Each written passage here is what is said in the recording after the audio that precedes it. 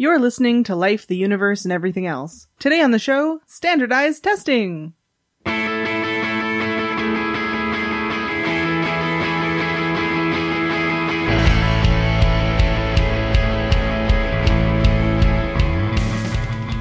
Life, the Universe, and Everything Else explores the intersection of science and society. If you have questions or comments about the show, or you'd like to suggest a topic, you can find us on Twitter or Facebook, or send us an email at lueepodcast@winnipegskeptics.com. Show notes and references can be found at lueepodcast.com.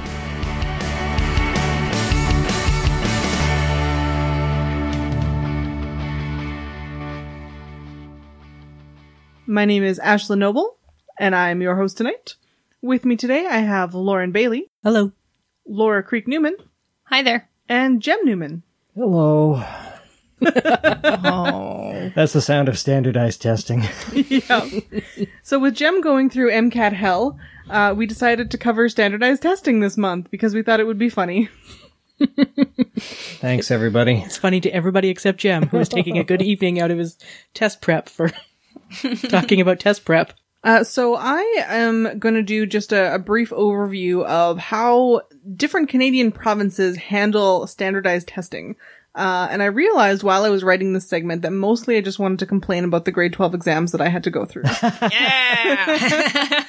going to be cathartic for a lot of people in this episode. So, Laura, did you have to do grade 12 exams? Yeah, those were the only standardized tests that I had to do because they kept coming in. There was grade 9 ones, there was grade 6 ones for sure, but they always came in after I went through that grade. So I had, those were the first ones that I had to do. Yeah. That was not cool. And it was English and math? English and math. That's what we had to do, yeah. I never had to do an English provincial standardized test, but I did have to do the grade 9 math one. I remember that one. In Ontario or Manitoba? In Manitoba. But I did do IB, so there was lots of standardized testing there. Yeah. I'm too old to be standardized tested. Oh, that's not true. I've been doing standardized testing for so long. No, I did one it was a voluntary one in grade 9 that we did. You know, you had to be invited, the top 10% of math students. I don't know why I was in the top 10% of math students. I wasn't. Well, they had those, what were they called? Like the Gauss tests? Oh, yeah. I But don't That sounds familiar, but I don't remember what it is. I seem to recall that they were optional, but there was like 2 of them a year or something like that. And it was just like a competition, kind of. yeah, that's what this math one was, I think. I remember this one test when I was probably in grade 4 where it was like a spelling test, but you had to spell all the words in sequence. And the first one you got wrong, that is where your level was fixed. And it was so stressful. And I was so mad when I got the one wrong because I remember I wasn't the last one out, but I was like the second last one. And I wanted to be the winner of this totally not a competition. That's such a weird way to score that. I guess was it's very strange. It's kind of like an eye exam in that way. Yeah. Presumably it gets progressively harder. For right? sure. It started with like I and us. Standardized testing can be stressful for students. Who knew? In Manitoba, the big provincial exams are the grade 12 math and grade 12 English. And there are different ones for every level of math. And they count toward a specified percentage of your final grade in the course as well.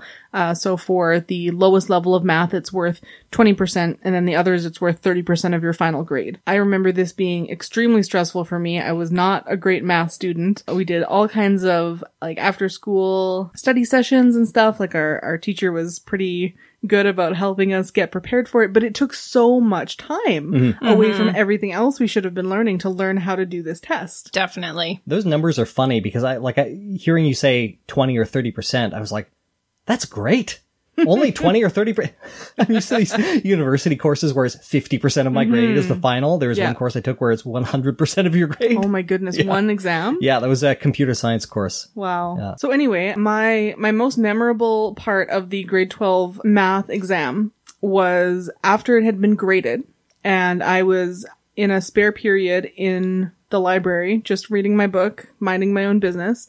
And my math teacher came into the library and handed me a piece of paper with the numbers 28 written on it. And he looked at me very solemnly and said, "I'm really sorry, but this is your grade from the math exam." And then I was, real sad. And he was like, "Oh, wait, I wrote those down the other way. It's 82. and I threw my book at his head. I still remember this, and I will forever. Because it was so much prep and so much of like your life you poured into it, and then it was that moment of like, I have failed everything, and you can't pass grade 12 without passing these exams. Yeah. So ours was, like, I'm sure we wrote very similar versions of the exam. We had the same sort of thing. Our teacher was preparing us that all of our grades were going to go down on this test. Like, it was just this thing that was sort of known that however well you were doing in the class, everybody just scored so much lower. So for some reason, I had the highest mark in my pre-cal class in grade 12 for a very long time. I do not understand why, but I just did.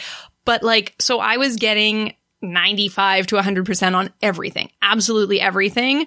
And I got like in the 70s, I think, on this exam. Like the other highest scoring people, I don't think anybody got over an 80 on that exam. Like, maybe I'm misremembering, but it was just a well-known thing that, like, if you were an 80s student, expect to get a 60 on this. If you were a 50s student, oh, there's no hope. Oh, you know, it was a very weird shift, but also just an accepted, you're just going to do worse. Don't worry about it. It's the standardized, like, it was the idea, like, oh, it's a standardized exam. It just is what it is. It'll be fine. Yeah, we were definitely prepared for, like, this is going to be hard and it's going to suck. But I was also in applied math, which is the level below pre-cal for the other Canadians out there. So I was in the I am not going to become a doctor math class. So was that still above what they call consumer math? Yeah, it was consumer math back then. It's no longer called that. Oh, okay. I don't remember. Is it called the kind of math you need to be an effective adult? Because that's what it should be called. Yeah, well, there was some of that in applied math. Like, we had to learn about mortgages and, like, deductions from your paycheck and how to calculate compound interest and stuff. I don't remember any of that stuff. We got, like, a couple of weeks of that or something, and then just a lot of, like, sine and cosine. Yeah, I don't remember learning anything about progressive taxation rates. I think technically we learned about compound interest for, like, one class or something like that, but it's now called essential mathematics. That's a better term for it. They didn't have good terms in Ontario in the 90s. This is what all the good little consumers need. Basic math, general math, advanced math. Basic English, general English, advanced English. What's the difference between basic and general? General was what you call the applied math, and basic was consumer. Well, yeah, like I gather that, but those terms don't seem sufficiently different they're bad terms. to distinguish there. What I'm most curious about is I never wrote the standardized test for English. I assume the mathematics one was all bubble sheets. No. Really? No. Okay. It was a lot of, like, here's a whole page to answer this question, show all of your work. Yeah, bubble was a sheets couple really of didn't true come in false. until university in my life. Really? I did some bubble sheets in math. I never saw a bubble sheet No, until it was- university. I was shocked when I was like, Like, we might have had some multiple choice, but in terms of an actual bubble sheet, like, no, that was a university thing for me. for sure. We both did French immersion too, Yeah. though, right? So maybe the curriculum and stuff, I mean, and you did IB at a huge school, and that's a little bit different too, so. Not that huge, 1,500 kids or whatever. Jem, my high school had 400. But even the English kids in my school didn't have bubble sheets for anything. So I went and looked up this test, and you can actually find all of the past versions of the test online. Oh, cool. Well, not all of them, but up until a certain pound. So I looked at the 2016 version, I think, and I could not answer half of these questions, even if I had the 4 hours to do it. No way. So I've lost a lot of that, but you also, there's in the instruction sheet is very different now. It's like, you can use online apps for mortgage calculators and yada yada, like all these tools that we sure didn't have access to. I remember having my graphing calculator inspected to make sure I didn't have any notes hidden in any of the programs. So the English exam, much better than the math exam for certain students. There were two parts to it. The one I did, the first part was like, read this text and answer these questions and analyze it and show that you can, analyze a text and talk about the characters and the motivations and yada, yada, yada. And then the second part was just an essay. You had... Yeah! You remember That's this now? Coming right. back? Because you had This to is starting prep to what sound you were familiar, going actually. to write for those things ahead of time. Like, you kind of knew you could you could come up with a few. Is this the one? I don't think you got them in advance. There was something about that. Maybe it was a different exam, but there's something about, I remember we got a little bit of information. We had to go home and prep it, but then like you didn't know exactly how you're going to do it. So or in something. my experience, we got to do a bunch of practice ones, but then the day of the exam, you just got like 3 topics and you picked one and you wrote until you felt like you were done. Yeah, maybe something like that. But that whole thing sounds familiar now. Yeah. So I actually did the grade 12 English exam twice. What? Because I was a huge nerd and I had gotten permission from my art teacher to basically stop going to art class for a while so that I could do a debate class with my best friend's English class. And then I didn't want to go back to art class. So I just did their grade 12 provincial exam as well as my own. So that was fun. Did you just audit that test or did you get an actual 2 sets of grades? I don't remember. I feel like they probably couldn't because they had to send them in somewhere to get graded, I think. So I think they probably weren't allowed to send in 2 for the same student. Yeah. And I'm also not 100%. I don't think that our scores were graded differently because we were French immersion, but you know, it was definitely sent in separately. So, yeah. So I did that one twice. It was good times. So funny. This is how big a nerd I was in high school. That's a pretty big nerd. So those are the big Manitoba ones. There are also grade 3 provincial exams and grade 6 provincial exams. I gather that they are somewhat less intense and they aren't No calculus. well, no, but like they're meant more to catch kids who need more support early on. Oh, okay. Rather than to like make them part of their final grade. Do they though? Not a lot of research available on that I could find. A 1999 booklet written by a bunch of teachers about how we should basically abolish standardized testing does not seem to have gone anywhere. There are a lot of other provinces in Canada, and every province has their own system. So Yay! one of the pros for standardized testing, I think, is to get a lot of data about how students are doing in different places and be able to look at it and be like, you know, these people are doing a little better in English or whatever. Why might that be? And having all of these different systems seems to kind of fail that criteria of good things. Yeah, it's standardized among schools, but not between provinces. Right, yeah. So Alberta, Northwest Territories, and Nunavut do standardized testing in grades 6 and 9. And then they do the Alberta diploma examinations in grade 12, pretty similar to Manitoba, and the territories tend to take the curricula of whatever province is nearest them. Closest by, yeah. The most horrifying one I found is in Quebec. They're called ministerial examinations taken in grade 10 and 11. The exam mark is worth 50% of your final grade. Mm-hmm. However, the final grade cannot be lower than the ministerial exam mark. So if you get 70% in the course, but you get 80% on the exam, your minimum mark has to be 80%, which I think is wild. Oh, so the exam can only like bump up your mark, basically? Yeah. Interesting. But imagine just doing nothing the whole year and then rocking that exam.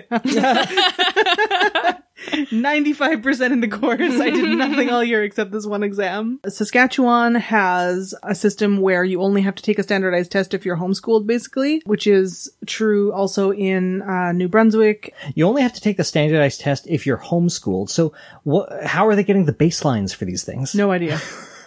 Yeah. I guess you just have to prove that you have been taught something. Here's my thought on this. It's because the schools are required to cover certain things in the curriculum. Mm-hmm. And whereas there is a homeschool curriculum, you don't know what's being covered and to what extent and that. And so the assumption is that schools will have covered these things and people should have had this information. So if your homeschooling was adequate in meeting curriculum, you will be able to pass this exam. Right. Yeah, I see that. It's just, how do they know how adequate it is compared to the people who are not getting homeschooled? Well, we're going to talk about that kind of stuff in some of these other things. Yeah. It seems like most of the provinces do a combination of grade 3, grade 6, and then something in high school, either grade 10 or grade 12. And the subjects covered are pretty much exclusively reading, writing, and math. There's no standardized testing across Canada that is for any other subject. Excuse me, I believe that's pronounced arithmetic. No, it is not. I refuse. So Ontario has a whole Crown corporation that controls its standardized testing. Oh boy. Called the Education Quality and Accountability Office, which sounds very like post-apocalyptic. So it's a separate entity from like the education minister's office or whatever. Yeah. Interesting. So they do grade 3 reading, writing, and math, grade 6 reading, writing, and math, and grade 9 math. And then in grade 10, you have to take a literacy test in order to graduate. All after my time. I didn't learn a thing in school. Prince Edward Island has one of the longest lists of various provincial exams. So, longest list, smallest island. They have to do all kinds of different literacy assessments, math assessments. There's even a French immersion math assessment, like a specific, let's see if the French immersion kids still know how to do math. Interesting. Which I know that was one of the things that it was covered in like our information sessions when my parents were putting me into immersion, was like sometimes French immersion kids are a little slower to pick up on math because they have to learn the language and then also learn how to do math in that language. Mm-hmm. But I mean, by like grade 6, it all evens out. So yeah. Do you think that might be a factor in a little bit of your innumeracy? No. I mean, I couldn't read a clock in English or French, so I don't think it was a big factor. So yeah, that's a quick overview of provincial exams across Canada and how they are all kind of ridiculous. The latest thing I could find, other than like newspaper opinion reports, was this booklet from 1999 from a teachers association that was basically like, we really wish that we could spend more time teaching the curriculum instead of teaching them how to take these tests, which I think is a wide-ranging problem. Maybe you don't have this information, but like I've heard that before, and it's been a long time since I was in high school. What is the disconnect between the curriculum and the test? Because ideally, I mean, the people who design the test are also the ones who design the curriculum. Mm-hmm. They should be. And so teaching the curriculum should teach the test, shouldn't it? Well, I think a big problem is that what we're trying to design curriculum to do these days is to teach people how to solve problems in every aspect of their life and how to take in information and use that information creatively to come to, a reasonable conclusion. And most of these exams, which are multiple choice, especially in things like English and reading or whatever, are very much like, did you take in that knowledge and memorize it? Yeah. Not, did you work out the answer to this problem on your own? Do you remember the steps of the recipe? Right. Yeah, and because it's easier. It's easier to judge thousands upon thousands of questions like that, because when you're teaching concepts and when you're judging problem solving, there could be 100 realistic ways to get to that solution there. It depends on if you're judging, what are you trying to learn? They're focusing more on what are the steps that you took, but the tests want to see what is the outcome that you got to get there. And those are harder things. I see it like the difference between when you're looking at sports, for example. We were talking about sports earlier. So for your standard team sports, they got the goal or they didn't. They made the touchdown or they didn't. You can do some instant replays and check on it, but they did or they didn't and they got points. But then you go and try to judge ice dancing or something like that. And let's take all the corruption of the judges aside. It's a lot more difficult to say, what is more beautiful? Who executed, okay, they both did triple axels, but whose was more beautiful or graceful? There's a lot more subjectivity in that. Who gave you that feeling of the music better, right? That's a really hard thing to judge. And so if you're moving to what seems like a really reasonable type of education, that's the concepts, that's the how you do it, the understanding of it, there's a lot more interpretation needed in that and flexibility than just, did you do this thing? Can you memorize this knowledge? Yeah. So this is from the Cree School Board Commission, and they're talking about the advantages and disadvantages of standardized tests. It says, standardized tests are ultimately not a very good measure of individual student performance and intelligence because the system is extremely simplistic. A standardized test can measure whether or not a student knows when the James Bay Northern Quebec Agreement was written, for example, but it cannot determine whether or not the student has absorbed and thought about the larger issues surrounding the historical document. Yeah. And I think that that's so perfectly encapsulates the problem. Like, we want to teach children to think critically about the things that they're taking in, not just memorize dates.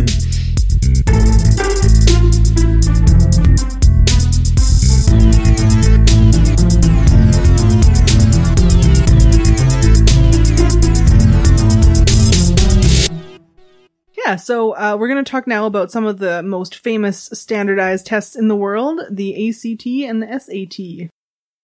For our American listeners, chances are that when you think of a standardized test, you think of the SAT. As Ashlyn said, unless you're attending an American university, end of high school standardized tests are not so standard a thing here in Canada. Well, I guess the SAT and the ACT aren't so much as end of high school as entry to university, but years of television have blurred the difference for me. I never did any university level preparation because I knew that my life lay on a different path after high school. Studying for this segment was the first time that I had heard of the ACT. I saw the acronym, but I still don't know what it is. I'm curious to know. I'll let you know. Don't worry. And I was familiar with the concept of the SAT, and not surprisingly, most of the criticisms. The test scores for both are still making my head hurt. I was reading so many tables. I spent like 2 hours on Wikipedia going, what does this table mean? The SAT, formerly either the Scholastic Aptitude Test or the Scholastics Assessment Test, is a 3-hour test, or 3 hours and 50 minutes if you add on the essay portion. Scores on the SAT range from 400 to 1600, combining test results from 2 800-point sections. There's mathematics and critical reading and writing. So there's some similarity between the provincial tests there. We don't care about anything else. Yep. The ACT, which is an abbreviation of American College Testing, is a direct competitor of the SAT. I see. The ACT test covers 4 academic skill areas: English, mathematics, reading, and science reasoning. It also offers an optional direct writing test. The main 4 ACT test sections are individually scored on a scale of 1 to 36, and a composite score, the rounded whole number average of the 4 sections, is provided. Your Sounds score out fancier than of it 4 is. times 36. The wiki page for the ACT helpfully tells us that the test has seen a gradual increase of test takers each year and, as of 2012, surpassed the SAT in total test takers. The ACT is more popular in the Midwest and southern U.S., and the SAT is more popular on the coasts, for reasons that will make sense very shortly. Since the thought of a program that is standardized across the entire country seems anathema to the values of the United States, how in the heck did everyone agree to 2 overarching tests? The way you expect to get any rich elitist to agree to anything in 1900. Money? Charge the money. Exclusion Oh, right. and racism. Yeah. Hey. Oh, eugenics. Up through the end of the 19th century, American universities each had their own entrance examinations, for which students normally had to travel through the university itself to sit. In December 1899, the College Entrance Examination Board, which is now called the College Board, was formed. It was as a non-profit to expand access to higher education. Well, expand access to the scions of wealthy families from outside the upper eastern seaboard of the United States. So, random interjection. Yeah. I read a book in one of my English classes way back when about some guy who invented a pump and his kid. I don't know. Some of you probably recognize this book. I don't remember what the name of it is. But they talk in the beginning, and this was like around 1600, I want to say, how he went to write the entrance exam for a famous college. Maybe it was Oxford. And the entrance exam was just him sitting in a room for like 3 days and literally writing down everything he knew. Awesome. Yeah. And that sounds like the most horrifying thing. I believe that was the way Oxford used to do it. Oh my God. And that just years ago. sounds like the most extreme standardized test ever. Tell us everything. Yeah. In 3 days. I don't know if that's true or if that's apocryphal, but I've Yeah, I don't I've know. also heard that's what Oxford used to do. It stuck with me for this long, just as to what a terrible experience that must have been. It sounds delightful to me, honestly. Oh, like God. it would take forever and you'd miss a bunch of stuff, but it sounds In fun. 3 days, you would only have the time to do like the highlights of your Yeah. highlights. And that's why we will never see a third In the Name of the Wind book. Yeah. Anyway, coastal elites. So we're all the way back still in December 1899. And at this same time, the College Board started connecting the Ivy League. So we're talking the turn of the 20th century here. Eugenicists, such as Louis Terman, began promoting Binet's IQ test in American schools. By the mid-1920s, these IQ tests, including the Army Alpha test used on recruits in the Great War, led to the College Board developing the Scholastic Aptitude Test. They still own all of the rights to it today. Every time somebody says the Great War, I hear Yoda in my head. War not make one great. If I sound bitter, it's because I am. Not Not about this specifically. No. Just Well, about this specifically. It's not because I'm jealous of those with a post-secondary degree, nor do I have any dislike of the pursuit of knowledge for its own benefit. I really don't. I like to learn. I'm bitter because of the gates and the hurdles set up to keep people from getting an education. We talked about the eugenics nightmare that is the IQ test in episode 110, which is Science and Race. And while we had to sit with some of the problematic stuff of our own in that episode, the fact is that eugenics movement was and continues to be horrible, racist, and classist. And I really appear to have channeled Jem for that last paragraph. Okay, College Board still owns all the rights. And while they are a not-for-profit company, the SAT is not free to take. Going from the College Board's home webpage, I had to click 3 deeper levels of the site to find the basic fee structure. Taking the test itself will cost you $49.50 or $64.50 if your test is to include the essay portion. These are all in USD, by the way. That fee doesn't include any specific subject tests, of which there are 20, and your college application, like the program that you're entering, may ask you to take 1 or more of those, depending. And those are $26 to register and either $22 or $26 per test. There are additional mandatory fees if you are not located in the United States. In Canada, you need to add on another $43 as a region fee. There are fees for phone registration, specific fees for test centers in certain cities, fees to change the type of test you are doing, fees for being on a wait list, fees to get your scores by phone, fees to have your scores verified by hand. These fees all range between $15 and $55 on top of your base charge. Yikes. And then there's the pre-testing. Besides the College Board, several for-profit companies have formed to prepare test takers for their most scary day ever with a number 2 pencil. Sounds familiar. There are yep. None of them are written like 90s shock jocks, though. Yeah. Well, hopefully not. I haven't read any. But these are for children. There are pre-testing courses, and pre-testing tutoring, and pre-testing books, and pre-tests, and pre-pre-tests. And they all cost money. And most of these companies will tell you at length why their program is the only one that will give you any headway into the quagmire that is the SAT. This pre-testing tutoring is a $2 billion a year. Doesn't surprise me. No. So speaking of the quagmire, how scary is the SAT? Up until 2016, if you weren't from the upper crust, it could have been pretty scary, even without the price tag. Thanks to its eugenics beginning, the verbal SAT has a continued cultural bias. A famous, but long-dead example of this bias in the SAT was the Oarsman Regatta analogy question. I only know what a regatta is because I know your dad. The object of the question was, they used to have these analogy questions where you had to say X is to Y as Z is to A. That kind of thing. The object of the question was to find the pair of terms that had the relationship most similar to the relationship between runner and marathon. Correct answer was oarsman and regatta. These analogy questions were scrapped entirely in 2005. I remember looking at some of them because of pop culture. Yeah. They're fascinating. Knew about the SAT a little bit, and those analogy questions were always baffling to me. And I mean, really? I'm a native English speaker, and they still made no sense. I always liked those. Really? Yeah. They made no sense to me. There have been a couple on some of my prep tests. Yeah. So they did an overhaul of the SAT in 2016, and the new version was released. It's supposed to be more in line with what is actually being taught in American high schools, and not, so it's based on the Common Core standard that they've brought in. And there's less cultural or income-based, but we still see a huge discrepancy in scores. So less cultural and income-based bias? Yeah, bias. Okay. Sorry. I was listening to a Radio Lab about intelligence testing recently. They just recently did a series on it. And one of the questions I remember them saying that was a problem was, what color is a ruby? And I mean, that's just acquired knowledge. There's no intelligence basis for you to know that. But there was a huge difference not only because of that, but because maybe white kids had seen more rubies in their time than 1960s black kids, but also ruby was a fairly common name for black children then. And so black kids would go, well, ruby is black. So there's just so many things like that are almost impossible to take into account when you're trying to come up with these questions. I mean, yes, but you can also detect those kinds of biases and work to detect them when you're designing your test and not just release it to people and assume. Yeah.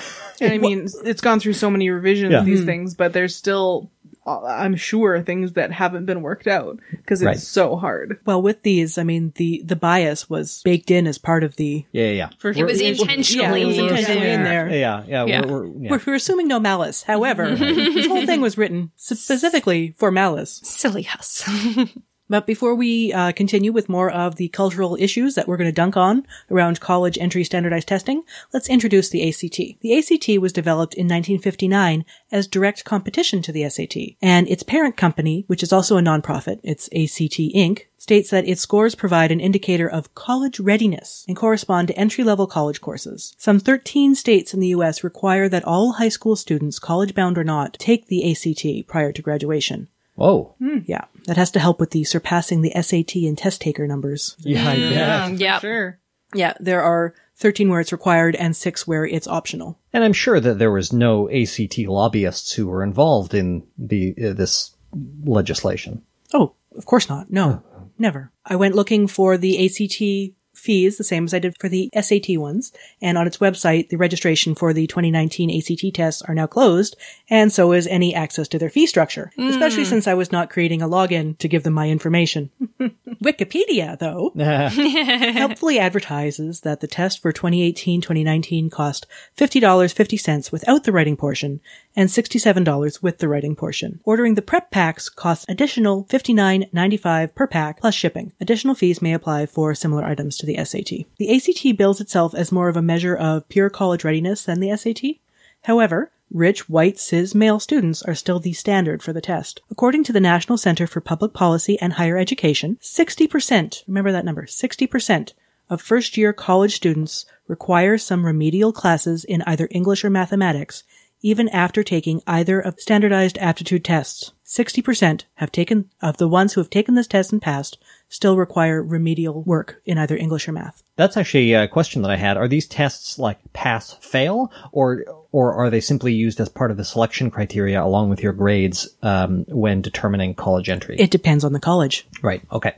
I thought it was all the latter. It was just like, Yeah, I like the Number idea that you could actually pass or fail these kinds of tests is kind of foreign to me just because of the waters in which I'm currently swimming. Instead of measuring scholastic readiness, both the SAT and the ACT measure the financial stability and race, class, and gender of the test taker. Students from households which earn less than $20,000 per year on average scored around 400 points lower on the 2014 SAT than students from households which made $200,000 or more per year. Remind us what the range is. 400 points is how much of the test? Quarter, because you get 1,600. Right. Okay. It's 800 math, 800 English, and then your score is out of 1,600. Yikes. I mean, that's got to be many standard deviations, I'm sure. Yes. There is a standard deviation between black students and white students who take the exam as well. The National Center for Fair and Open Testing says the tests are highly coachable, advantaging students who can afford to spend $800 or more on test preparation classes. yeah, highly coachable is not a pro to your test. Yeah, and that's like No. with you saying you spent half the semester learning Exactly. how to take the test as Yeah. opposed to actually learning how to do math. Yep. And that's so unfortunate. Yeah, and it just begs the question more so, what exactly is your test measuring here? Because right now it sounds like it's just a circle. Yeah. Really. You're studying for the test so you can get the marks, so then, but then you need the marks so you get to study for the test. Yeah, and you get all the... But where does any of it come from? Or what good is any of it? As you say, if more than half of the students still aren't at college level. Yeah. And is it really the material that you need for college anyway? Mm-hmm. And if it's so coachable and so hard to pass based on your high school education, then it's obviously not testing what's in the curriculum. Yeah. Again, this is very familiar territory. Speaking as somebody who's paying a lot of money right now for an MCAT prep course, having taken a lot of the prerequisite courses myself, but also finding the coaching on test-taking strategies rather than just science content to be very helpful. And these advantages, these $800 or more on test prep classes, those also come on top of sociological advantages, like these kids would have better schools, more dedicated teachers, smaller Parental class time. sizes, yeah, all that sort of stuff. So we can't figure in that amount of like how much more that kind of a dollar amount would be. Of course. Besides money and culture, race and gender also play parts in who scores well on these tests. A reason for this could be a psychological phenomenon called stereotype threat. Stereotype threat happens when an individual who identifies themselves within a subgroup of people is taking a test and comes across a stereotype, usually of American origin, regarding that subgroup. This, coupled with, regular test anxiety, oh crap, I'm going to do really bad on this test, I just prepare for my marks to go down, as Laura was talking about earlier, and this will usually cause a low test performance for that individual or group affected. So if you see a question on the test saying there are more boys in this math class than there are girls, and you're a feminine presenting person in a math class, that might contribute to the bias against you in the test. This happens because the individual is under increased pressure to overcome the stereotype threat and prove it wrong. This form of stereotype can be translated into a form of gender or race bias. It's found in numerous standardized tests spanning throughout the years they have existed. So being under increased pressure to prove the stereotype wrong will drive your scores down because you're like panicking more? Yeah, a little bit. The idea? Okay. Yeah. There's a fair amount of psychological research on stereotype threat. And like a lot of psychological research, there's criticisms, strengths, and weaknesses, but generally speaking, the idea is that if you are reminded of a negative stereotype about yourself, you are more likely to exhibit that stereotype under pressure shortly thereafter. So is it one of the ones we're going to have to revisit in our psychological failure to replicate show? It may be. Like there have been negative replications of stereotype studies as well. So, like a lot of psychology, it is under dispute. Well, and you have to look at the whole body of the evidence. Yes. Yeah. Mm-hmm. Surveys are fun. Okay, and additionally, one set of studies has reported differential item functioning.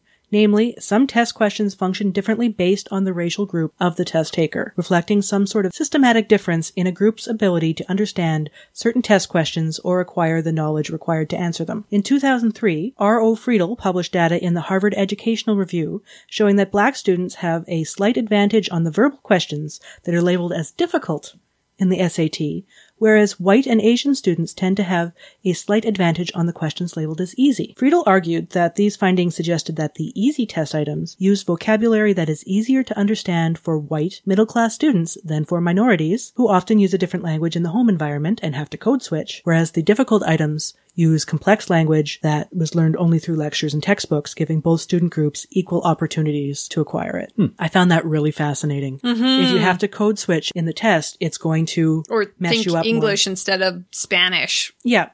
It's going to mess you up more. That is interesting. I couldn't find that study not behind a paywall, but I really want to read it. There's also some interesting psychological research with regard to performance under stress in test environments and this is also studied in sports, where somebody who generally performs at a high level tends to perform better under moderate stress, like an athlete performing in front of a crowd. Yeah. Whereas somebody who does not perform as well performs worse under stress. So what you'll see then is a widening gap in test scores. And I can see that play out every time that I have to type in a meeting room with other people in it. I forget what the keyboard is. I mean, that's pretty flip, but I can see that happen in my day-to-day life. If I have to do editing on the fly with other people talking to me, I can't do it. Oh, and I've got one more kick in the teeth about the SAT and the ACT. A lawsuit filed in 2013 charged that both companies sell students personal identifiable and information for a profit of at least 33 cents per test taker. Yeah, sounds about right. Yeah. What can universities do?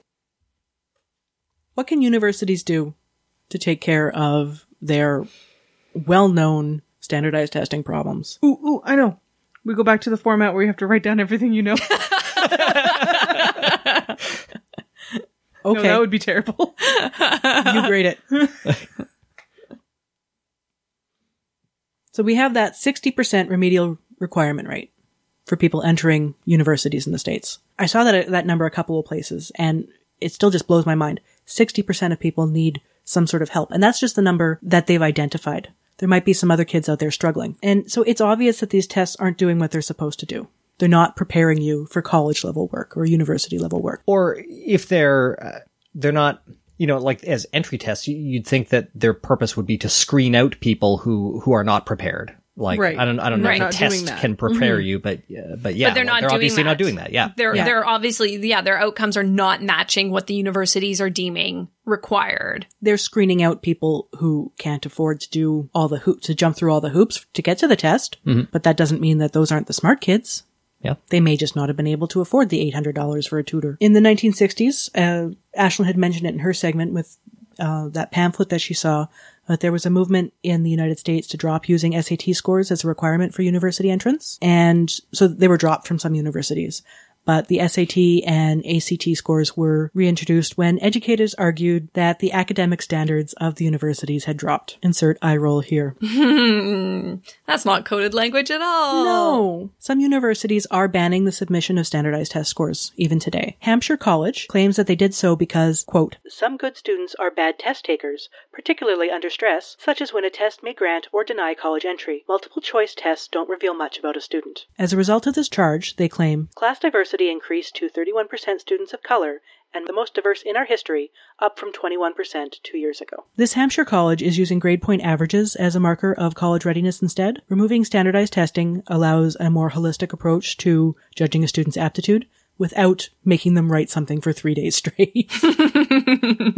I honestly don't know what the answer is in the big picture, though. Do we lower the barriers for university, drop the costs, and admit that some form of post-secondary education is now a requirement, be it academic or technical? Make all universities public and free? Yeah, that one sounds good.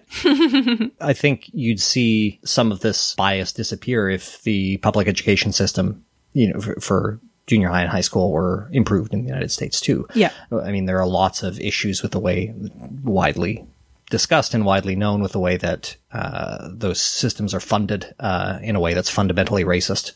Or just at all. Even, the racist part of it is a really terrible part, but the whole system is underfunded. Sure. Yeah.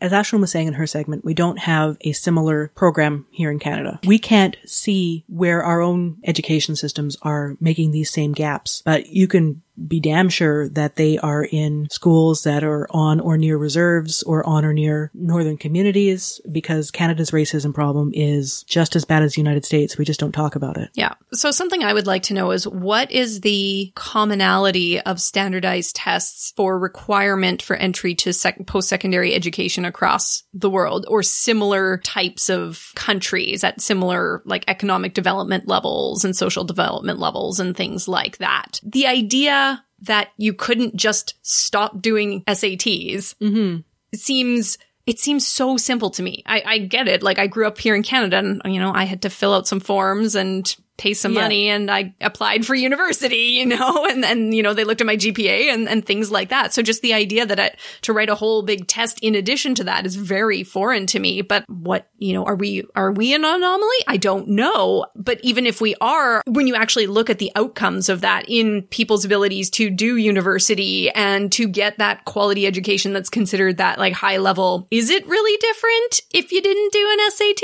or ACT?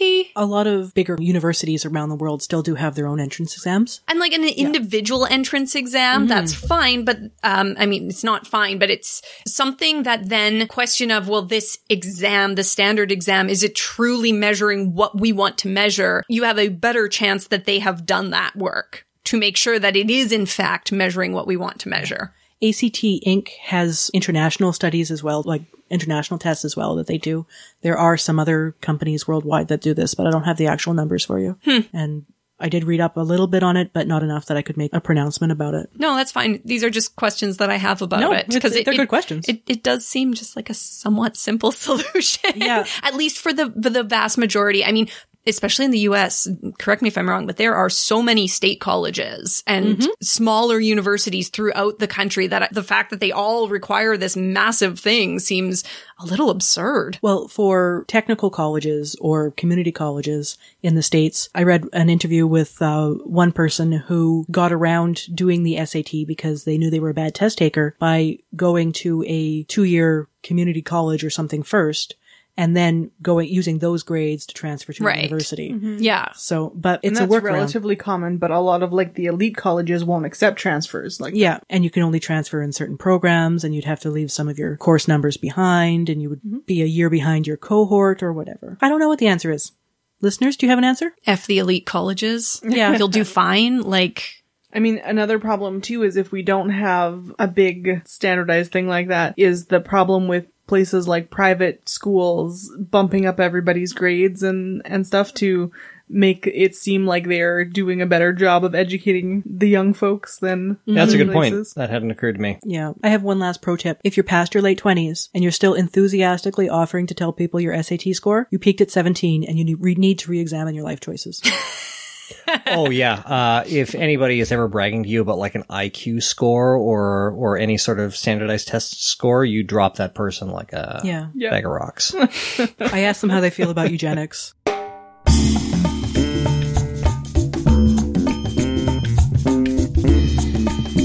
So as we have alluded to and downright said many times, Jem is currently preparing for the MCAT, an enormous standardized test that lets you get into med school and cut people open. How's that going for you, Jem? Oh boy. So I'm writing the MCAT at the end of August. And so I'm currently studying.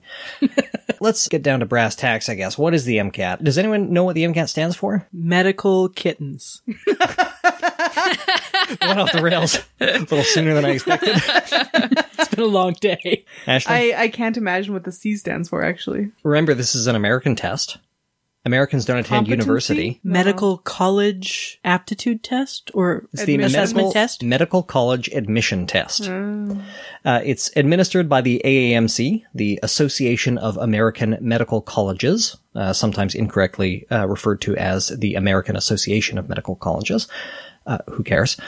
The MCAT is required for admission to medical schools throughout the United States, and most medical schools in Canada also require the MCAT, although an increasing number of them are weighting it less for admission purposes or only looking at your score on one of the 4 sections. The MCAT is a big test. It actually got bigger in 2015. So most of the segment it might be new to even some people who have taken the MCAT, because in 2015 the scoring changed fundamentally and the test got longer. So currently, the test has a total time of writing, including a couple short breaks, of 7.5 hours. Ooh. That's repulsive. Yeah. One day? 1 day. So you arrive, you get, you get checked in, you have to wait, you sit down, you get to do like a 10-minute sort of introduction to the computer system. It's all computerized now. No bubble sheets, which is, nice. And then, you start your test, and there are 4 sections. Each of them is about an hour and a half. You get 2 10-minute breaks, and then in between, so you get a 10-minute break in between the first and second section, then you get a half-hour break in between the second and third section, and then you get another 10-minute break in between the last 2 sections. Do you get a decent chair? Oh, I can't imagine. That would suck so hard, and I'm sure they don't allow you to bring your own. So, I'll go over kind of the basics of the test. The old test used to have 3 sections, all about an hour and a half long, that cover physics, chemistry, and biology. In 2015, they changed the scoring, as I mentioned, and they added a 4th section on psychology and sociology. And they also removed the writing sample, so it is now entirely multiple choice. 4 multiple choice answers for each question. You don't also get any penalty for guessing. I've only come to think of it, those Gauss math tests were the only tests I've ever written where you got a penalty for guessing wrong. Okay, I think that is that same test that I took. Yeah. But the MCAT does not penalize you for that. What do you mean it doesn't penalize you? So there you are don't get negative points yes. for it? So Okay. there are some tests like this Gauss test that we talked about earlier, the optional math test we took in high school, where a correct answer is worth a point. An empty answer is worth 0, but an incorrect answer is worth a negative point. Okay. And so the MCAT does not work that way. Because heaven forbid people try. Like, oh my God. It takes out the opportunity for you to just fluke it. But you can do that with statistics. Sure. I mean, you know what if you properly randomize the questions, there's a 25% chance that they get it right. So you just use stats to figure out what the actual score is. That's fine. I couldn't leave blank spaces on the Gauss now that I'm remembering. I'm pretty sure that's why I tanked it. Like, no, I can't leave this blank. Oh yeah, and the half-hour break that you get for lunch, you got to bring a sandwich or something. Like they don't give you a microwave, or Sure. you can't leave the building. Yeah. So Do they have a cry room? you can go to the bathroom, but they're not going to stop the timer. Sure, that's fair. All of the sections have more or less the same basic format. The 4 sections are, and these are the order in which you write them too. The first is Chemical and Physical Foundations of Biological Systems, which tests chemistry and physics and a good amount of biochemistry too. The second section is Critical Analysis and Reading Skills, often abbreviated CARS, and that basically a reading comprehension and reasoning test, which I'll get into a bit more in a minute. Then Then you have biological and biochemical foundations of living systems, which is more bio and biochem. And then you have psychological, social, and biological foundations of behavior, which is the new psych-soc section. FYI, when you say psych-soc, which I hear a lot, I hate that phrase so much. But you got to add section on there. Psych-soc section. Section? Psych-soc section. The MCAT has an interesting design to the way they do questions as well. Each section has about 60 questions. So the science sections, the 3 science sections, each have 59 questions, and you get 95 minutes to write them. So that's 1.5 minutes per question, but that actually doesn't include the amount of time that you spend reading the passages, which are often deliberately obfuscated. Of course. And it does not include the time you spend deciphering intentionally misleading tables and graphs. CARS, on the other hand, is only 53 questions in 90 minutes, so you get slightly more than 1.5 minutes per question, but there are no standalones, and there are also no correct answers. So the way each of these sections work is you will be presented with a passage, which is, 400 to 600 words. They're a little bit longer in CARS, a little bit shorter in the science sections to read over. Often, the science passages are adapted from a study, and they will take the study and they'll just remove paragraphs willy-nilly. They'll rearrange things. They'll remove explanatory paragraphs. They will redo the graphs to make them more ambiguous. They'll just make it a nightmare. Yeah. They'll make sure that additional information that is not useful is added to try to overwhelm you with details. And lab then instructors would be ashamed. And then what they'll do is they'll present you with 7-ish questions about the passage, some of which will relate directly to the passage, some of which will relate to concepts discussed in the passage, some of which will say, here's this additional information. How do you interpret the passage in light of this new information, or how would the authors interpret this new information? Why are you doing this? And then you get 4 multiple choice answers. The multiple choice answers will often include which of the following is false, or they will include 3 statements, and then you have to say, 1 and 3 are correct, or 1, 2, and 3 are correct, or only 2 is correct. It's designed to be terrible. And then about 80% of the questions are passage based, and then about 20% of the questions are just standalone scientific knowledge. And the CARS section, by contrast, will give you a passage, usually slightly longer, that can be about anything. My prep tests have included passages about the writing of The Secret Garden. They've included passages about why it should be legal, and in fact, why it is moral to allow people to sell their children.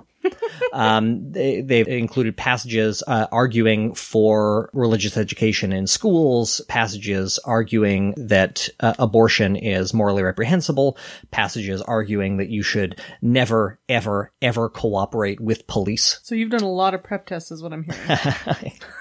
They're just preparing you for dealing with patients day in, day out. So, we'll get into some of the strengths of this test in a little bit, but, you have this passage and then you have to answer questions. And it's not just reading comprehension questions. It's, some of them will ask about details in the passage. Some of them will, we had a fun intelligent design passage. That was good. But they're just saying, can you race through this passage, read it, and then understand it in a fundamental way, understand what the author's arguing for. They'll ask you questions about why the author included certain bits of information, or why the author failed to include certain bits of information. They'll ask you questions, how would the author respond to this new information? And often the answer in that case is the author would dismiss it in one way or another. So a lot of questions that are relating to, did you understand the main idea of the passage? And did you understand the author's perspective? And are you able to reason about the author's perspective? And are you able to reason beyond the author's perspective?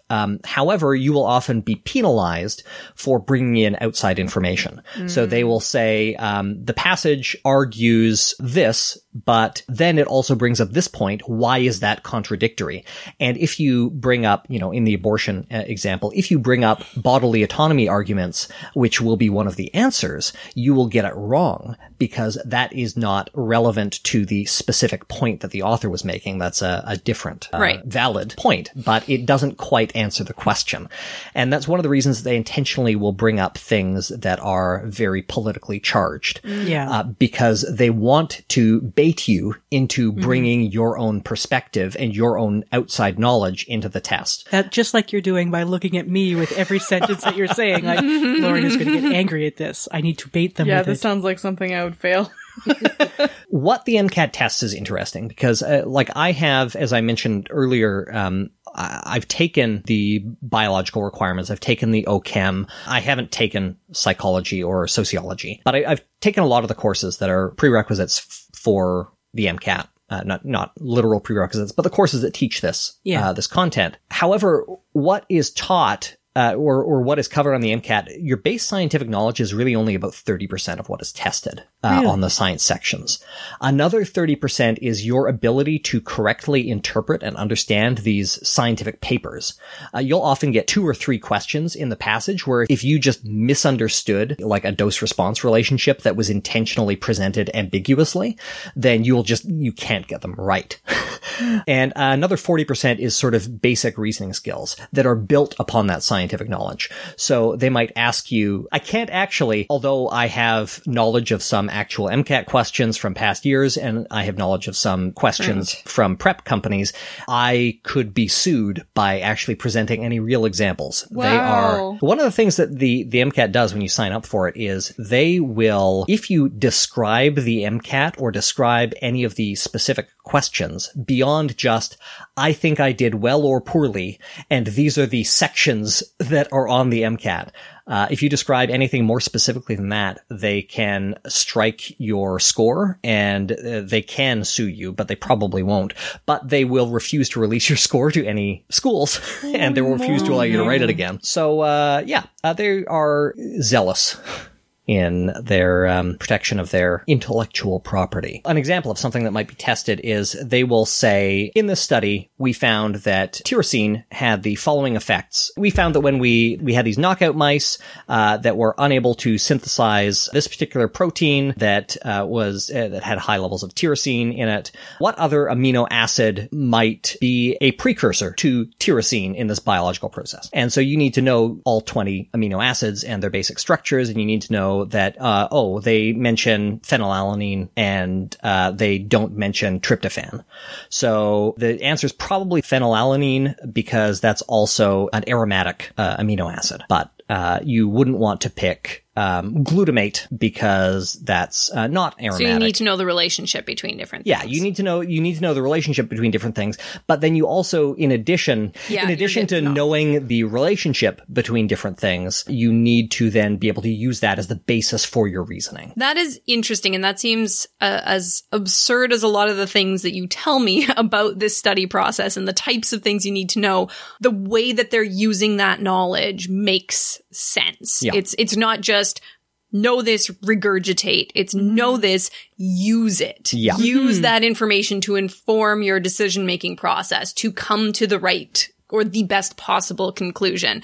And that's something that the other tests that we've talked about haven't done, it doesn't sound like they do that very much. That's the argument we were having against them, yeah. Exactly. One of them. So this one, I mean, it still has some of those issues, but I can appreciate that approach for things that it's like, okay, now that you know about this, what else do you know about it? Apply that knowledge, which is really what we all need to do.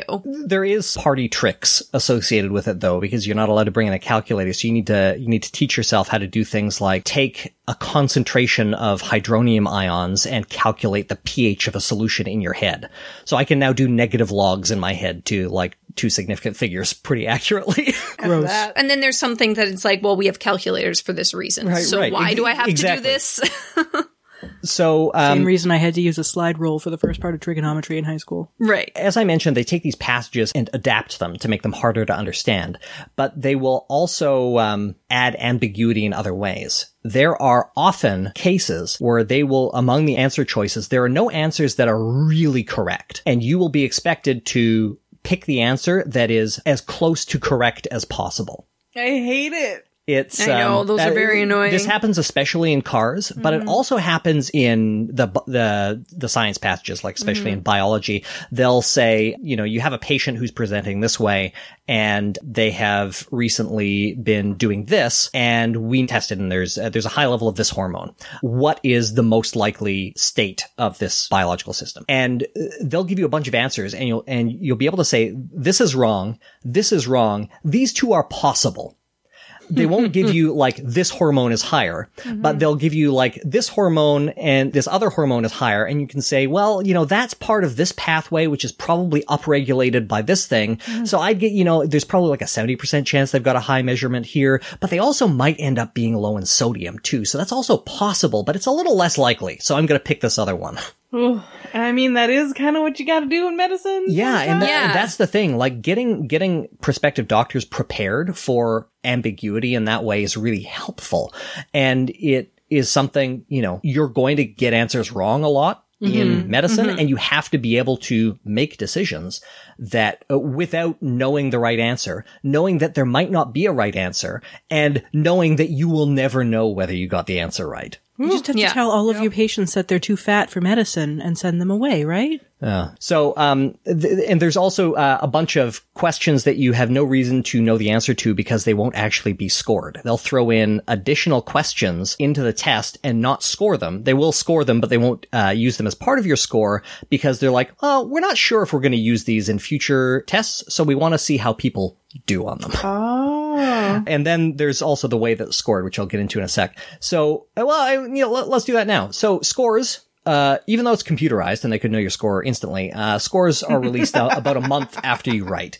It's unlikely, I don't know for sure how many tests are active at any given time, but it's unlikely that other people around you in the test-taking center are going to be writing the same test as you. Really? Okay. So they have hundreds of different... I don't know how many. There's definitely many. Yeah, it's proprietary information. Yeah, I doubt hundreds, but probably in the tens at any given time. So I know there are some tests that as you answer questions, it will give you a question that is more harder difficult or easier, based on whether you got it right. No, there are questions later in your medical career that work like that. I believe the licensing exams in some places are structured that way. The MCAT is not. Okay. It's just, you know, you sit down and you have a fixed test in front of you. However, some people will get easier tests and some people will get harder tests, and the way that the test is scored takes that into account. If you have this question that few people get it right, that question will be worth less to get right. But if you have a question that a lot of people get right, that question will be worth more in your grade. Okay. For current and old tests, you never see your raw score. You never get a percentage. You never know, I got this many right and this many wrong. You get a scaled score. The way it used to work is you would get a score from 1 to 15 on each of the sections, which gives you a total score between 3 and 45. These are whole numbers, no fractions, no rounding of any kind. The new test works kind of the same way, but they changed what all the numbers are. In the new test, for each section, you get a score between 118 and 132 with a median of 125. Now, when you add the 4 sections together, that gives you a total score between 472 and 528. With a median of 500. So, But I would like to take the MCAT just so I can say I got 472 on the MCAT, and like 80% Nobody of knows. people are not gonna know what that means. It's gonna sound really impressive. So by definition, 500 is the average median score. So that means that the average person who writes an MCAT will score 500. But the average person on the street, if you made them write an MCAT, they would probably score significantly lower. Yeah, 472. Trying to interpret, because as we alluded to earlier, there's no pass-fail. Trying to interpret a score is hard. So the 50th percentile is 500. So, you know, you want to score better than 500 for sure. But what's a good score? What's a score that's going to get you into a med school?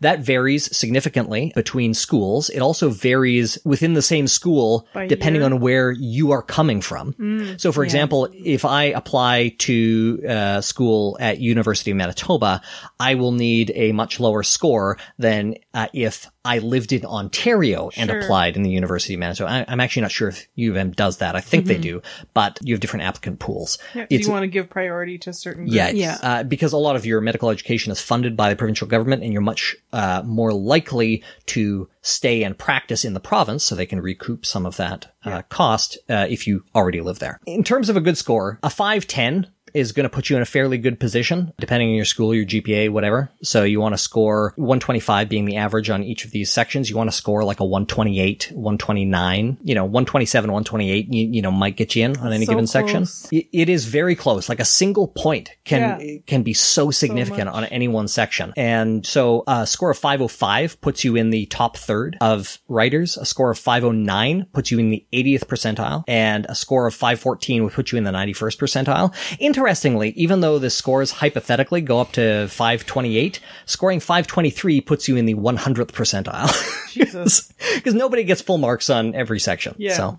That's wild. And this test costs $325 US to write. You can write it 3 times in a year, 4 times in any 2 consecutive years, and no more than 7 times in your lifetime. Yeah. So that's the MCAT. It does test some useful things. It's horrifying in essentially every way that a test can be horrifying without it, being administered by that teacher from the 5th Harry Potter book that, made Umbridge. Yeah, Umbridge. But yeah, it's hell. Do you think it is something that is going to go by the wayside, or do you think it's a useful thing for universities to use? I think it has value. I think that it suffers from many, though not all, of the problems that we've discussed with standardized testing already on this episode. But I do think that it tests some really useful things, and it tests some more useful things, like in the sociology section, there's lots of test questions about bias and about systematic racism and sociological stuff that I'm glad is being covered. Mm-hmm. Some of the psychology that they test on the MCAT is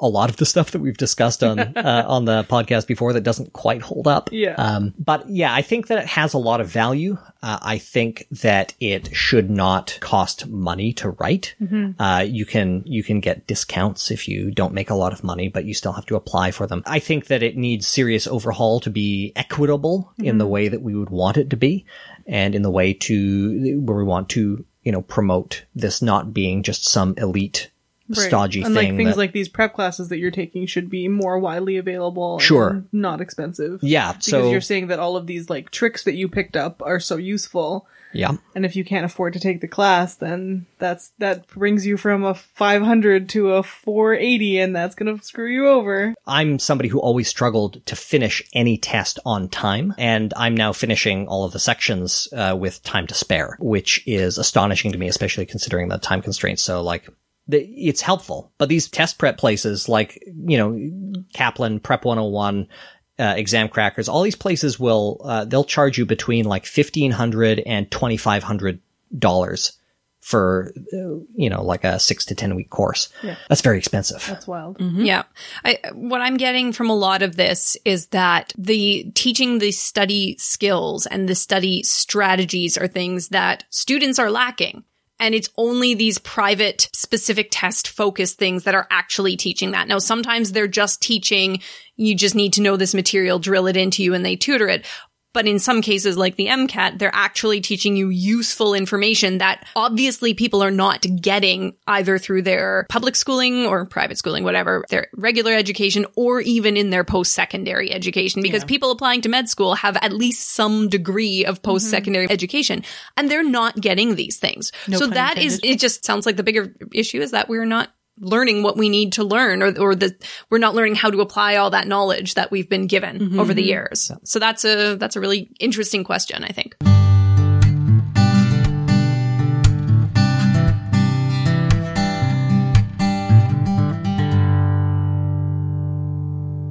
So Laura decided to take this in a direction that I did not expect, and she's going to cover citizenship testing, which I think is fascinating. Yeah. So when I got thinking about standardized tests, it sort of came to me that this is another standardized test. And this is something, having been born and raised in Canada, I never had to think about. I don't think anybody in this room has ever had to think about a citizenship test, but it is a required part of becoming a citizen of a lot of countries around the world. I don't know how many countries, but it is very common to have to write or sometimes do an oral test as well. Should have gotten Brendan to come and tell us about his citizenship test.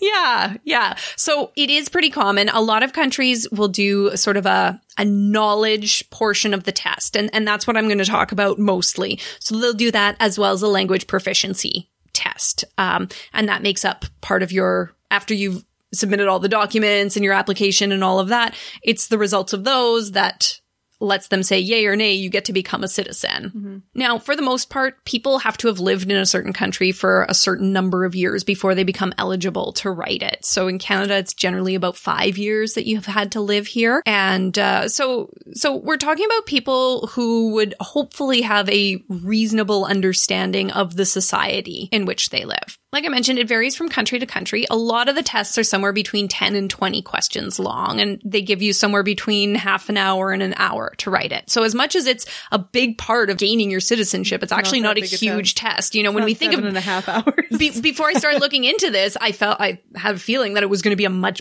bigger test, but it's really not that big or long, especially when you're talking about the MCAT.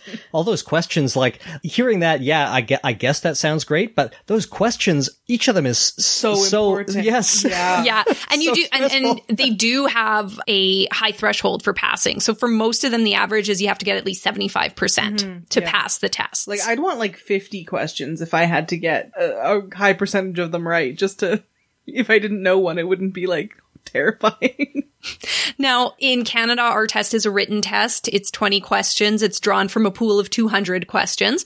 All of those questions are based off a booklet called Discover Canada, which is given to all applicants. And it's I forget how many pages it is. It's a fairly large document. It goes through Canadian history. It goes through culture. It goes through laws. It goes through social structure. It goes through all those different things there. And so all of the questions are based off of material from that book. Is it possible to know all 200 questions in advance and just memorize them? No, I don't think so.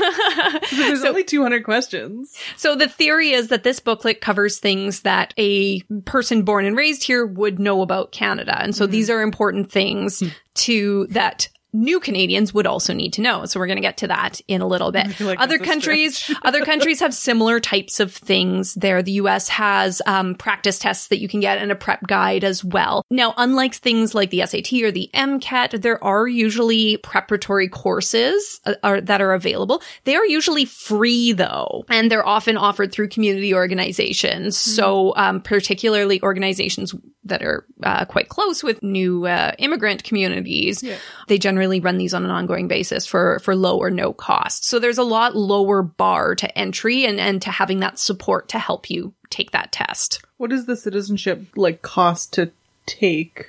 I'm sure there's a bunch of fees for applications and whatnot. It varies. I forget. It is much more expensive in the US than it is here to take the citizenship test. But most countries will have some sort of a fee, not huge for the most part. Like your application documents and all of that is probably going to cost you way more after all your medical testing and lawyer fees and stuff than the actual test will for the most part. So this is used as a means to ensure applicants have adequate knowledge about the countries, the laws, and the customs, right? You want to make sure that, you have the knowledge to live here. So in Canada, if you're between 18 and 54 years old and you're applying for citizenship, you're required to write the test. If you're under that age or over that age, you are not required to take the test there. I don't believe the US has those same types of age restrictions. Probably under 18, you don't have to take it because you're a minor, but older adults would still need to take it. 54 is pretty young. You're still going to need to vote for a lot of years. It is. My guess is part of that is that new Canadians over the age of 54 are likely coming in the family programs and are likely to not have lived here as long and are less likely to have English or French as a working language and a lot of those types of things. Whereas, especially as a lot of similar type nations are seeking out those working age economic class people to enter the workforce. Exactly. We're not expecting, grandma and grandpa to come and work here. And so it's part of that. that program. So I'm guessing there's a factor. And also too, if you're that much older when you arrive, you have had that much less time to absorb Canadian culture and history and things like that. So even if you've been living here your entire life, but you haven't been a citizen and you decide to become a citizen, you have to take that test, which is, I believe, similar to what Brendan went through. Yeah. All right. So now, of course, every country makes their own test and decide what goes on the test. And it's very non-standard between countries. So everybody who's applying for a certain country will have to write similar types of tests, or based on that same pool of questions. How the questions are decided and that really varies a lot depending on the country.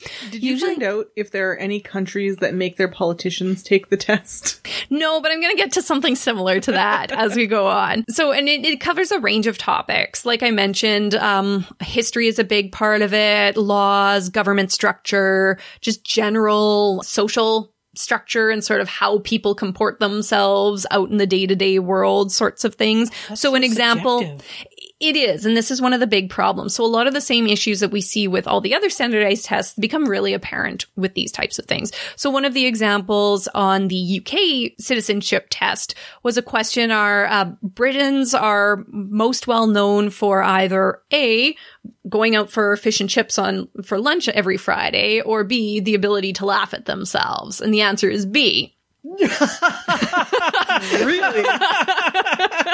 Yep. Oh boy. It's an MCAT style question. It really is. And this is where a lot of the questions emerge around these tests. So up until recently, a lot of these tests had very, very high pass rates. The failure rate was less than 10% for a lot of countries.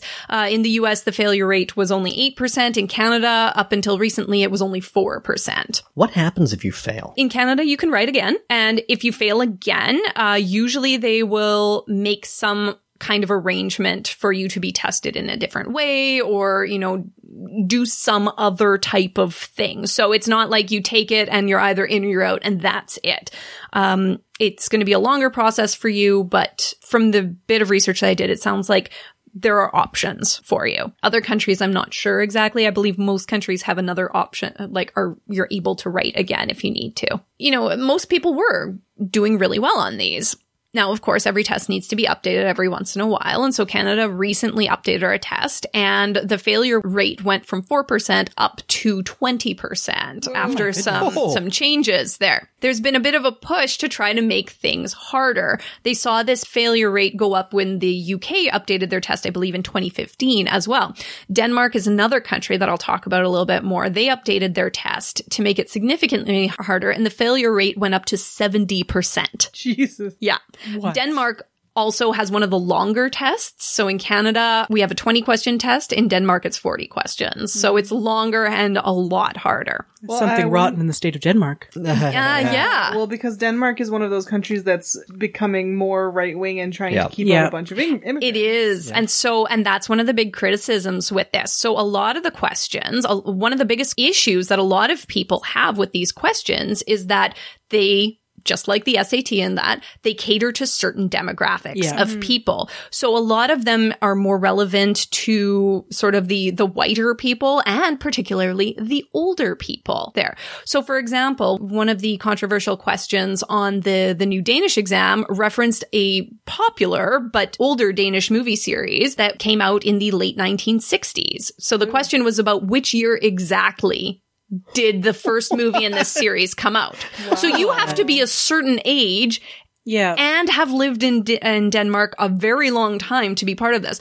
Apparently they asked, in one report said that they asked one of the people who was in that movie, like a well-known actor, and even he didn't remember exactly which year it was. No, because he filmed it in a different year. Well, and because who cares? How does this make you more Danish, right? And these types of criticisms, like that English question that I asked there, how does that make you more whatever nationality than somebody born there. Back to the right-wing part of it, Denmark's exam was updated around the time that a lot of new strict immigration laws were put in. And so a lot of the critics of the government said that they're doing this on purpose to try to deter people from wanting to immigrate there.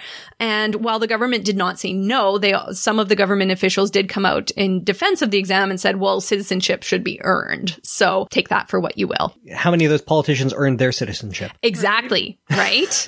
Well, and I mean, you're saying that knowing the exact year that this movie was out shouldn't count against you for being Danish, but I Googled Canadian citizenship exam and I took a quick quiz and like I guessed correctly, but I didn't actually know who was the first person to map the eastern coast of Canada.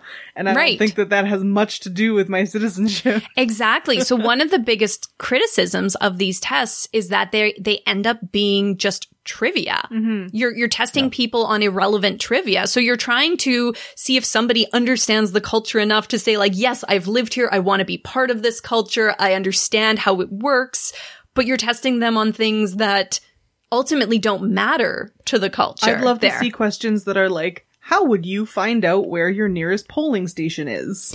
And that's what a lot of the critics will say, you know, or even just when they do exactly what you did, the pollsters will go out and say, hey, are you a citizen? Were you born here? Try this test. And academics and lay people alike will both say, you know, it would be better if people knew how to sign up for things or which authorities to contact if you have this and this issue and, you know, how to comport yourself in general. Like some people actually, as funny as we think that UK question is, some people have said, well, you know, it's kind of important to know that in English society, laughing at yourself is a way that people deal with things. So understanding that is going to help you be part of that culture and understand people better. And just everybody's life is going to be a little bit easier if you understand that that's how people get along with things. So even some questions like that general, you know, maybe questions about lining up or something like that. If it's done in a specific way that you kind of need to know that. Questions about being bad at making sandwiches.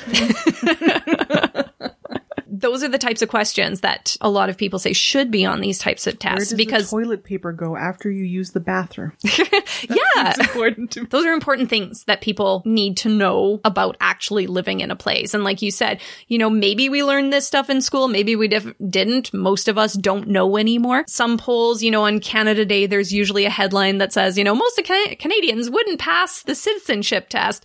And so this year, the poll that came out said that 90% would fail because the average score for natural born citizens was only about 50%, and you need 75% to pass. 90%. I mean, this is a poll of people that they called, the street, you know, so I think it's somewhat representative, but it's still not huge, but still. More of them might pass if they gave the pamphlet a glance first. Right. But yeah, if it's something in there that I haven't learned since grade 7, and I haven't had any reason to think about it, it's not just sitting in my brain waiting for that moment that it's like, I know who the first European explorer down the coastline was, you know? It's not a functional part of daily Canadian life. Yeah. So then that's the question. And some researchers have actually looked at this. What are we even testing with these things? What is the goal? What is the goal? So a researcher in the US took the US citizenship test and actually did an experiment on a college campus where they tested US citizens and non-US citizens. They just gave them randomized examples of those tests, just like they would get if they just walked into a citizenship test and saw how they would do. And so the theory is that, well, citizens of the US would do better than unprepared non-citizens because these are things that citizens would know. And that didn't come across with that. So the only place where citizens consistently did better on the test was on questions about local government. So like, who is your state representative and things like that. That was the only place. But for all the other history questions and things like that, it was probably terrible across the board. It was different. For that specific test too, they looked at it and they said, well, even the structure of the test itself, there isn't the validity and integrity there necessarily. So questions were not uniformly hard. And because it's always, these tests are drawn from a pool of questions, they don't all measure the questions that are considered equivalent aren't actually measuring the same thing or are not measuring it to the same degree. So some people are getting much harder tests than other people are, or some people are getting this question for this area and that question, but they're very different things. And it's not weighted like the MCAT. Exactly. Yeah. It's not, because you it's need just intrasample thrown together. Another issue that was noted is a lot of the questions, one person's account of preparing for and taking the test, she took a lot of the prep questions that you get, and she took them to lawyers and academics that she knew in her circle. And a lot of them, were the answers that were provided were either flat out wrong, like the correct answers that you had to learn were either flat out wrong, or the question was so ambiguous that you couldn't reasonably come up with that answer. You're just, again, learning the answer they want and hoping you get that question. So one example was, the question is, what is the rule of law? What? And so the lawyers in her life were like, exactly like you, Lauren, like, what? We can't answer that question in this answer. So there's a lot of questions around that again. So what are we even asking? That's what I would characterize as the unintentional issues with these, because the people who are creating the test aren't necessarily trained in making tests or knowing how to balance questions, making sure that randomized tests are put together in appropriately comparable ways. One that I got that is just like a question of definitions. How many Aboriginal people are First Nations? And it was a list of percentages. Whoa. Apparently the answer is 65%. Yeah, sounds about right. But that's a really hard distinction, and that would vary depending on when the last time you read, you learned any sociology or history and how up you are on that part of current things. Yeah. That's not something that's widely known. No, I probably could ask 100 Canadians and I would get 50 blank stares and 50 random guesses. Well, no, not 50 random guesses. You'd get 50 blank stares, 25 screeds, and 25 guesses. And that's a really scholastic kind of definition that you wouldn't expect I wouldn't expect an average Canadian to know that, at least not in the way that we are presented with information and things like that. And I could write a paragraph. like there's other things within that. But again, if you're doing a multiple choice test. So anyway, those are some of those issues. But then, of course, there's the big issue of misportraying history. Because, of course, somebody has to write these guidebooks, right? So some people will say that every time there's a new government, they rewrite the guidebook so there could be some political interference with things in there, whatever the government's agenda of the day is. And we do see more or less emphasis on certain topics, depending on who's sitting in the Prime Minister's office. But also just how things are framed. So people preparing for the UK test were appalled to see how the Elizabethan colonial period was described as a time of high patriotism. Oh boy. And left out a lot of the horrible stuff that they did to the people. I'm sure. That's what they were presenting. So I'm sorry, I think I just swallowed something. It might have been my tongue. Yeah, it's pretty terrible, So in some cases they want overly complex knowledge of topics, and in other times they're feeding people overly simplistic information or leaving out all of the nuance and requesting overly simplistic answers to very complex problems. So it's really not balanced. So the only answer is open borders worldwide.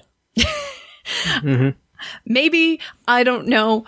But for something that is so significant in people's lives, these tests are really questionable. They seem sort of arbitrary. They might not be reliable and valid to the extent that we would expect from these types of things. And for all the rigmarole people have to go through, it seems like a really, not redundant, but useless small formality to have to go and sit for a 45-minute test. If you've already put in all the effort to get all your documents in and all of that time and effort, how is 20 questions really going to make the difference of whether you're a citizen or not? If you've lived here long enough and you've put in all that effort and you want to be here, I think you deserve to be here. I'm only here because I got born here. I didn't have to do anything to do it. So if you put in all that effort, you get it.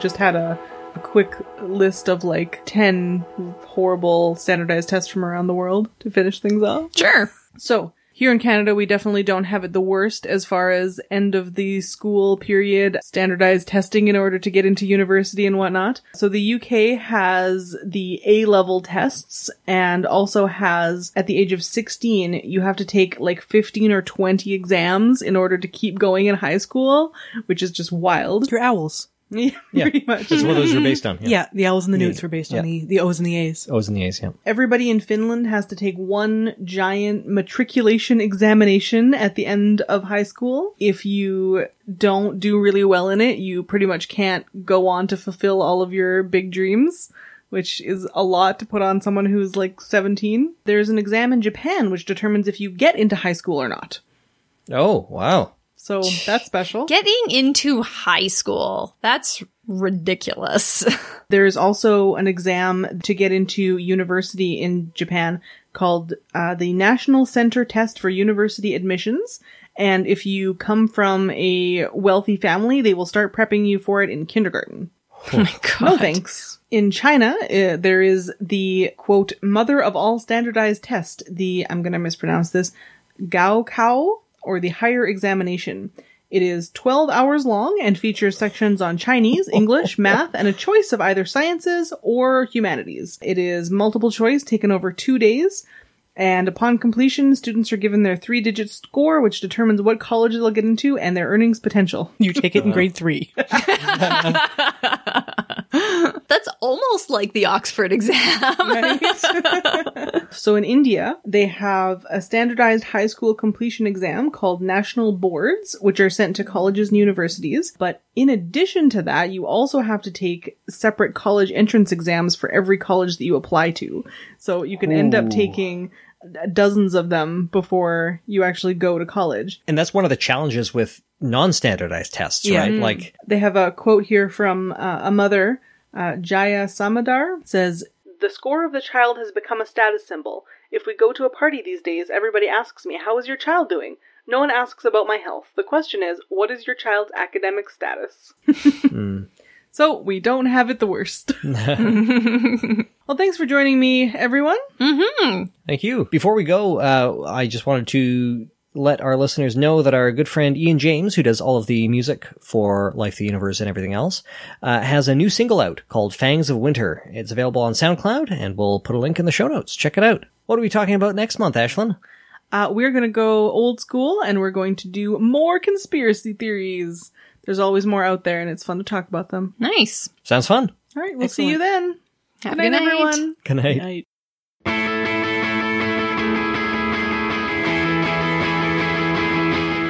Life, the Universe, and Everything Else is produced by Jem Newman and Ashlyn Noble, with mix and tech production by Jem Newman.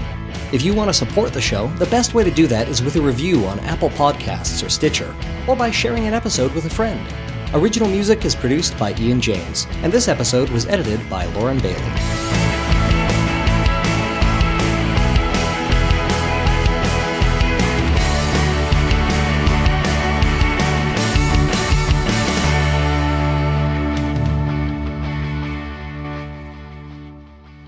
Life.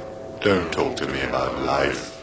Also, I always have this weird anxiety when I'm introducing you all that I'm going to forget someone's name. It's so funny. Sorry, Jem, you had something else you were going to say there? Oh, sorry, that was probably just a tick that you saw with me okay. suppressing the urge to say never trust a corporation. I thought he was just going to say, oh, you know, capitalism is bad. Yeah. I didn't say it until I was asked. We all saw you thinking it, honey. This whole segment is capitalism is bad, and we're just making more little worker drones. Every episode of our show is capitalism is bad, okay? It is. There's our Time thesis for statement. rebranding. Yeah, no kidding.